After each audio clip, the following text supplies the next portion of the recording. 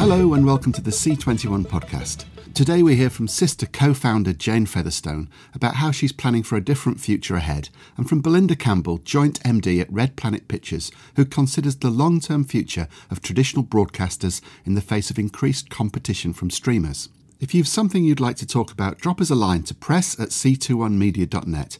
We'd love to hear from you. And if you like the podcast, please give us a review. Every little helps. My name's David Jenkinson. Thanks for listening. Sister co-founder Jane Featherstone believes we've grown closer to nature and yet more reliant on technology during the pandemic, and she thinks this will have an impact on the stories she brings to the screen going forwards. I caught up with her to find out what she thinks the impact of COVID will be on the long-term future of television. I don't think we know what the pandemic is going to do for the world, honestly, yet. I think it's too early to say. I think we're responding to it in practical terms. You know, it's delayed production and we're starting again, and that's difficult. But in a bigger sense of what kind of storytelling and how we consolidate and what we do, I suppose what I've learned and what I'm trying to understand from it, that it's made us a smaller world in many ways, but it's also exposed division in many different places. So I feel there's a paradox at the heart of all of it. And you feel, you know, we've become closer to nature, but at the same time, we've become more reliant on technology. So everywhere I look for understanding and answers, I see division and separation at the same time. So I don't know, honestly. I suppose for me, a part of the learnings and a part of the change is about it's given us time to think about purpose and an ethical understanding. And I do think there's a big reset in our industry and in many industries about that. I think that will be an important theme to discuss and be aware of in the coming years, as it should be. Things are starting again, or stop starting again, I suppose is the best way to describe it. What's the experience like for you at the moment, coming out of things and trying to get things moving again? What sort of challenges are you forced to address first? I think it's been extremely challenging for everybody. There isn't one person around the world who hasn't had some complicated experience as a result of this pandemic. But we are now remounting on 4 big shows, I think. The Power will go first, I think, and followed up by the other things soon after. What's hard is we can't travel anymore. We can't do anything like the same level of person-to-person collaboration. Our business, as you know, is very human-based. It's about people having conversations in rooms. So there are all those practical challenges. I think we're also trying to deal with the editorial of how do we tell stories that are still relevant? Do we include COVID in our stories? Do we not? If you were starting. So there's all of those sorts of things. Fundamentally, I think audiences will want some things that do address it, some programming they'll want that does have some mirror effect and looks at the pandemic and helps them understand it. But I also think they'll want things that don't have anything to do with it at all. So, you know, the appetite for diverse storytelling is still there, I think. But it's, you know, it's going to be difficult, and none of us really know how we can quite sustain this model of production over the next few months, because it's pretty controlled, and our industry is quite creative. So, you know, there's a tension, but we'll get there. We have to. A lot of anxiety came to the fore during this period of time, perhaps because we were all given a little bit more time to be conscious of it, and Black Lives Matter and the mums movement, and an increased awareness about environmental issues. How do you think the world has changed? Are we in a different world post-COVID? And in what sort of ways can television be part of the solution rather than potentially part of the problem going forward? How's its role changed, I suppose, is the question. I think we are most unquestionably in a different world with post-COVID. We absolutely are. I think, you know, democracy is at risk, capitalism is at risk. You could look at the Second World, that's a good thing or a bad thing, but there are changes coming and there are some reckonings coming. And what television has, amongst all forms of storytelling, actually, and I would include in that, as you know, Sister, we don't just do television, there's film and there's podcasting and there's publishing and there's comic, but there's all sorts of different things. I think storytellers have always reflected the world, had insight into the world, looked into the future, helped us to think, make sense of this. As far as I can see, writers look at the world, the chaos of it, and try and help us understand it. So I think more than ever, we will need to do that now. The writers post this period. We also have to be independent. We have to be truthful. Television as a news source and as an information source is absolutely critical. So to make sure that in an unregulated world of news media, that we do support the regulated media outlets. I'm really, really passionate about that. It's really important. And that we keep telling stories that challenge and push and that, provoke people and are difficult. The problem with scripted, which is largely our business, as you know, David, it's very slow. And so we can think of things now and a writer will come with a great idea, but, something like Chernobyl took 4 years to get to screen. And so we have to be a bit more nimble than that in some ways, and look at the bigger themes, I think, as well as simply short answers to what's happening now. In terms of where new projects are set, the sort of almost the time and the space that they're set in, what's the challenge going forward? Because I imagine that to set a story in contemporary times, COVID would be conspicuous by its absence. How do you deal with that? Do you set things in different places, different times, or deal with it as part of the here and now? We don't know how we're going to deal with COVID yet, honestly, in story terms, because none of us know where it's going to end. So if we do get a vaccine next spring, which, we're all hopeful about, and the world can revert to some form of normal, that will probably be where we locate the contemporary stories. What we're not doing now is necessarily putting COVID deeply into every project that we're doing in academic, because we don't know how things are going to feel in 6 months' time. So honestly, we haven't got a clue. It's not great, which is alarming. What were your big takeaways from from 2020? What was your sort of more personal journey, perhaps? What did you have time to reflect on? Did you make any changes about what you thought about the company, the sorts of way that it wants to go, the sort of way you want to go? Was there any reset button pressed? Or Yeah, I mean, I hoped when we set up Sister, Sister Pictures 5 years ago and then Sister a year ago, that we already had at its heart a core set of values that were about inclusivity, that were about quality, excellence, craftsmanship, giving the writers a platform, being independent of all the big studios and the streamers, which meant we could take the best story to the best place. So I believe we had those things at our heart already, but it's made it really clear to me the sense of purpose that we need to give our staff and our crew, and that, we have to look at the way that the business is run. How fair is it? How inclusive is it? We definitely need to do more work on that, absolutely no question at all. And we need to work harder at making sure that the stories that are representing everybody are on screen, and that, we genuinely give opportunity. We don't pay lip service anymore. There's no more excuses. And I think that reflection time has been great for that. And I think also we have to understand the balance of people's lives, that our industry makes people work extremely hard. And that's very satisfying to those of us who love to work really hard. But we have to understand that people have lives and families and those things too. And I definitely think it's been a good reset in that respect. It seems that as we were coming into this crisis, there was a change in the structure of the business anyway. The streamers were becoming more dominant and commercial television was struggling more too. How do you think that the pandemic or 2020 generally has accelerated change? And how do you see the landscape evolving going forward?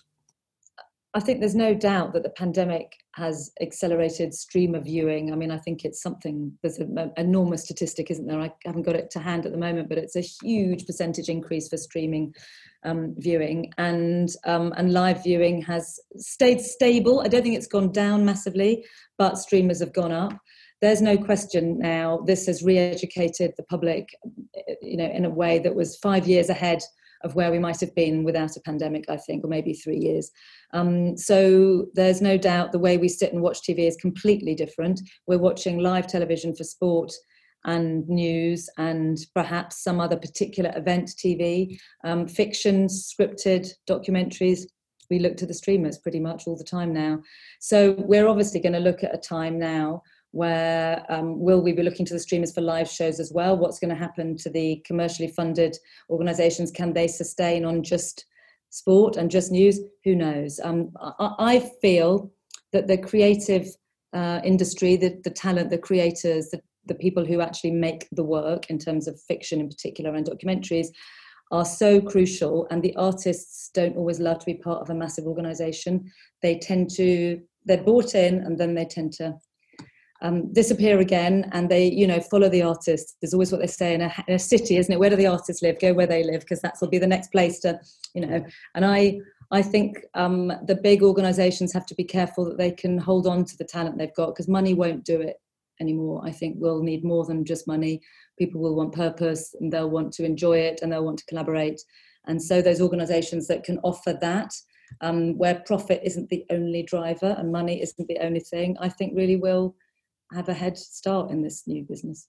When you're creating shows now and deciding who to talk to about those shows, clearly the order has changed, the pecking order has changed, but how has it changed? And are you as likely to talk to a terrestrial channel as a streamer now and developing something, or what's the creative and commercial tension around those conversations?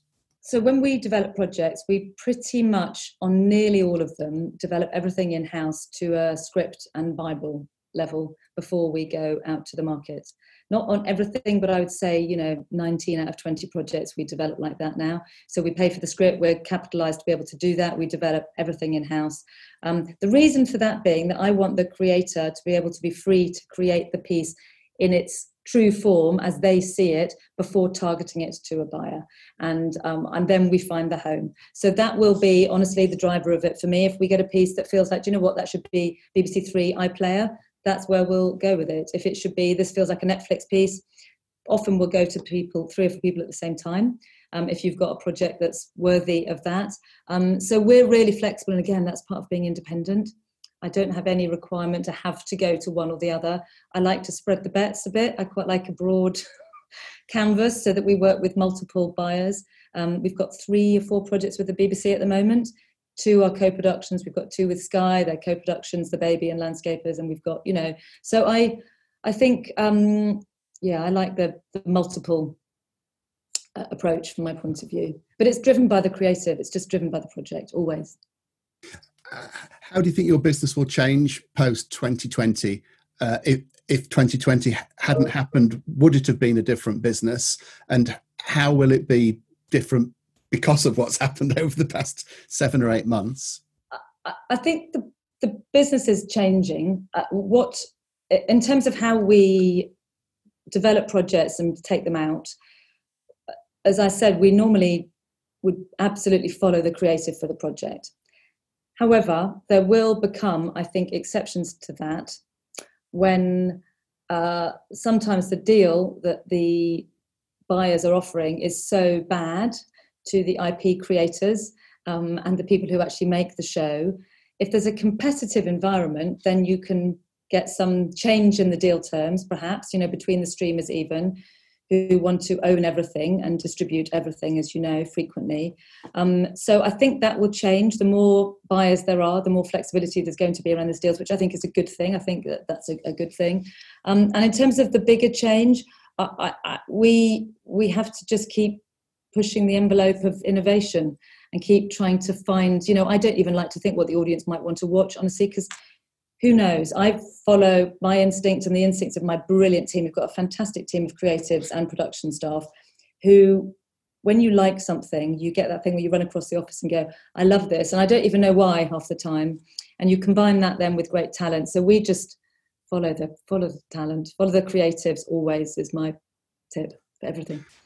Things I've learned over the past few months, I feel very clear that I want to work with people I like and respect, and for all the right reasons. And there's no room for nonsense and complicated behaviour. And people can be challenging and complex and wonderful and infuriating, but we need to work with good people, and that's really, really, really key. And I think if ever, if something like this makes you look around and assess, fortunately, I feel we are, and there's not a corner we're not, so I think it's okay, but that's going to be an absolute priority for us as we go forward. Enabling, for me personally, I've understood probably now at my place in the industry, you like to think you're one of the new guns for quite a long time, and then suddenly you realise you're a veteran, and that the old adage of I've got to throw the ladder back down for the people coming up. I've always wanted to believe that, but now more than ever, it's given me a bit of a distance, and I have to absolutely ensure that ladder is thrown down, and to the right people and to places that people aren't normally going to be able to get up that ladder, and that we create pathways that are meaningful, funded and proper for inclusivity. And so as a company, we're really doing a lot of work on that, to making sure that we're going to be the best we can be. We're not yet. It's not a quick fix. It's a long-term aim. So I think that's absolutely critical. And, the things that you talked about at the beginning, the changing world, climate change, the world, these things, we can't ignore them anymore. And it's not worthy or boring or, to think about these things. It's critical. It should be core. We've got to think about all that stuff and still have fun and work with people we love. Fiction has the ability to shine a light in truth's eye and really make us understand things that we can't always when the reality around us is there, but when fiction can do that. So I think it's exciting. I think we're also hopefully nurturing a generation of activists in the young people. The 16-year-olds, they have been activated in this time, and that's an amazing thing to see. And perhaps for many years we were all a little comfortable and we didn't feel the need to look outside of our own world. And this has forced us to do that. And this generation of 16 to 25-year-olds, they're really cross, and that's really great. I want to see more cross people. And I love seeing more writers who are cross, they've got something to say, not cross with us, but cross with the world. That's what we want. We need to, cross, make you laugh, cry and angry. I think that's what we're aiming for.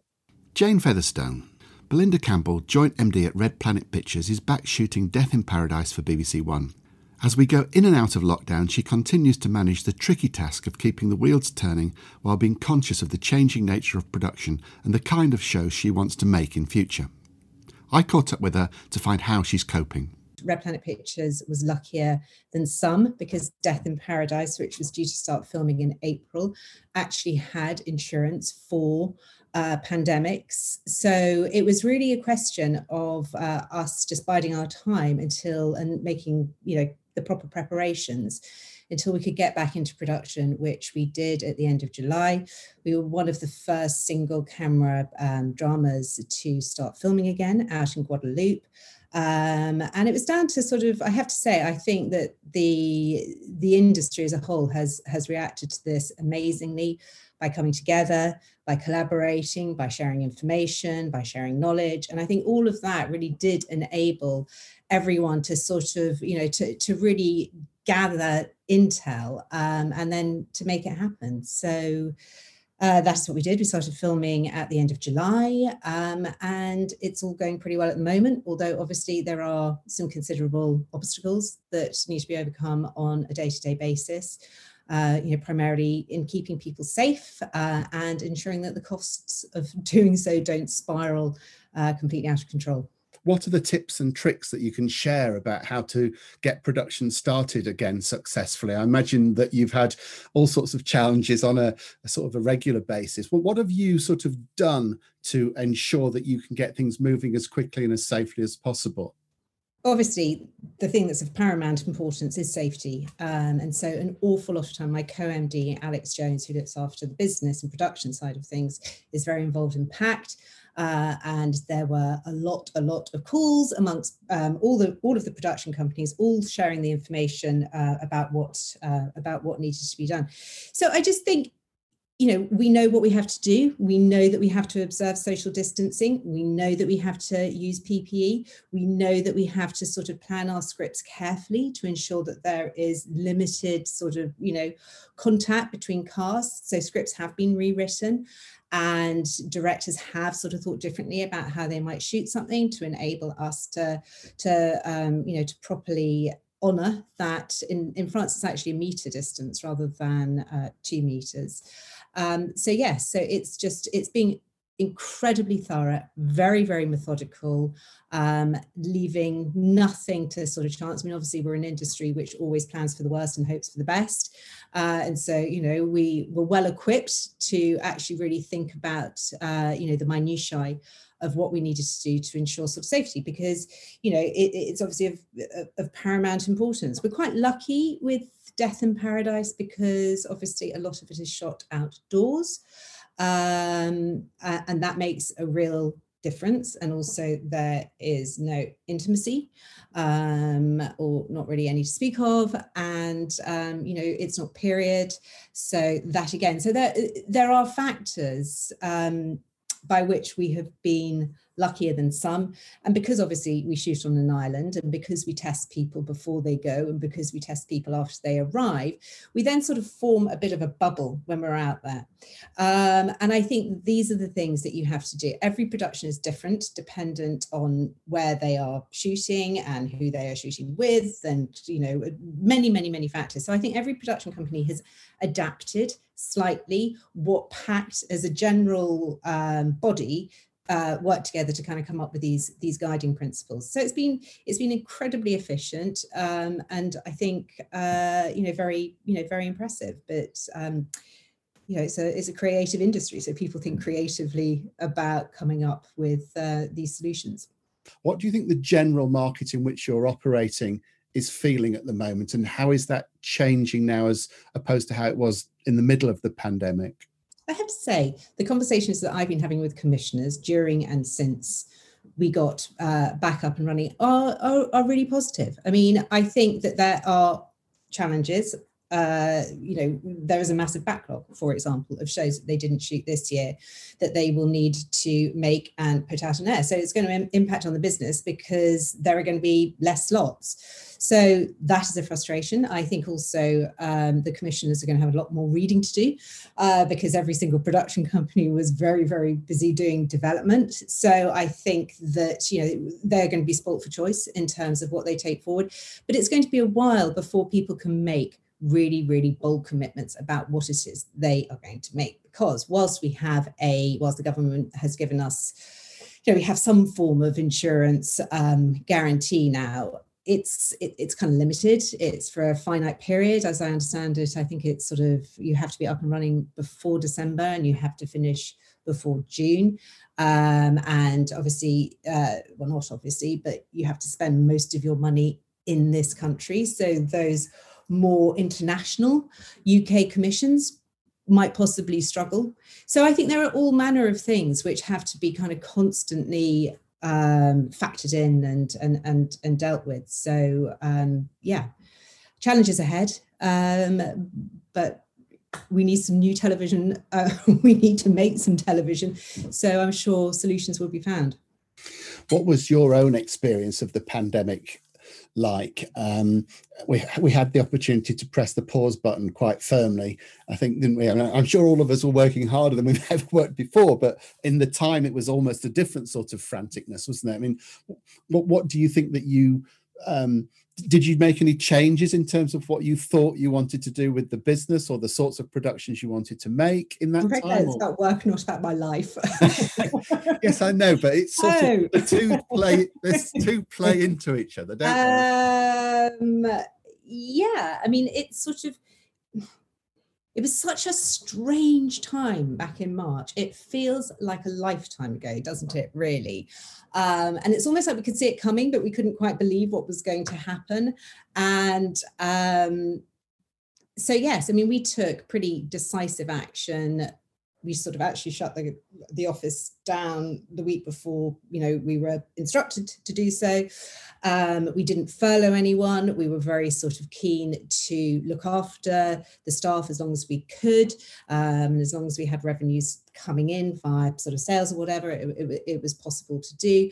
So we were sort of shoring ourselves up, doing housekeeping. It did sort of shift things, and we are now, along with every other company, thinking about the whole argument about office space. I think it is fantastic for people who don't live in London to be able to have a better work-life balance, because that obviously all feeds into people's productivity. We enjoyed that little fleeting moment when we could go back into the office, and I think everyone was delighted to be able to have meetings face to face, because actually, on balance, there is no substitute for, particularly creatively, for meeting with people and actually thrashing thrashing things out on a whiteboard behind you. So I don't think that working from home is ever going to be the full-time alternative, but we can work flexibly because we've proved that it works. Has it changed the sorts of programs that you think you'll make going forward? And do you think it's changed the sorts of programs that audiences will want to watch going forward? All this time that we've had to get through Netflix or to get through everything else. God, honestly, I think in terms of what people want to watch, I think people for very many reasons need entertainment at the moment, and that could be anything from The Bodyguard to to Death in Paradise to Schitt's Creek or whatever. I mean, I think people are hankering after things that make them feel better. So would it change what I make? Not really, because I think that's what people want now. And I think that will change again. I don't think you can ever afford to be reactive. I think you just have to concentrate on making great content. But I think it's sort of interesting, so much of what we do is about timing, isn't it? Brilliant shows go sort of, overlooked because they just didn't land. Again, Death in Paradise, in the first series, it was on in October, and it did, pretty well. But the next series, it was on in January, and it just exploded because come January, people could do with a bit of sunshine. So I do think, I think timing has an awful lot to do with things. So, Schitt's Creek doing so brilliantly, to what extent is that to do with the fact that people just want that joy and that reassurance? I think that things will continue in the direction that that we have been traveling in. I think that there is an ever increasing demand for the high end, which doesn't necessarily have to mean the massive budget, but I think that the sort of the approach to novelized serial drama, shows no signs of slowing down, because people want to watch what they want to watch when they want to watch it. And it does feel like the public service broadcasters are going to have to catch up with that if they're going to retain their position. How do you see the shape of the market changing over the next 2 or 3 years? And what do you think the relationship between streamers or a traditional broadcaster or cable, how do you think that's all going to play out and change going forward? I find it really hard to, I know people have talked about how the relationship's going to change and how streamers are going to stop investing in terrestrial television. They haven't done that yet. They seem to be continuing to, enjoy the co-production model. I think it's going to be on a case-by-case basis, honestly.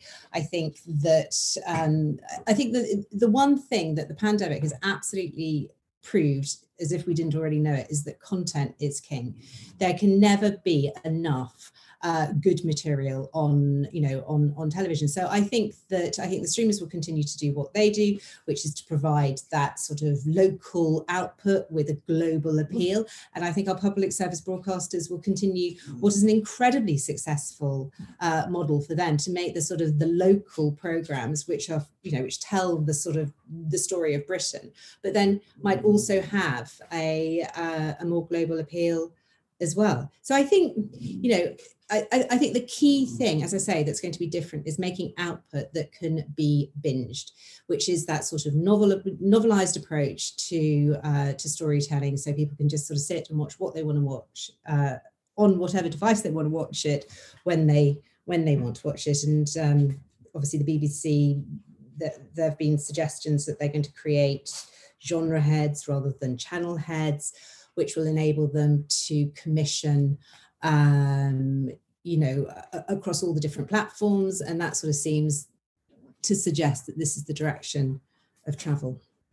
Belinda Campbell, that's all for today's show. We hope you're safe and well wherever you are and getting back to some kind of new normal. My name's David Jenkinson. Thanks for listening.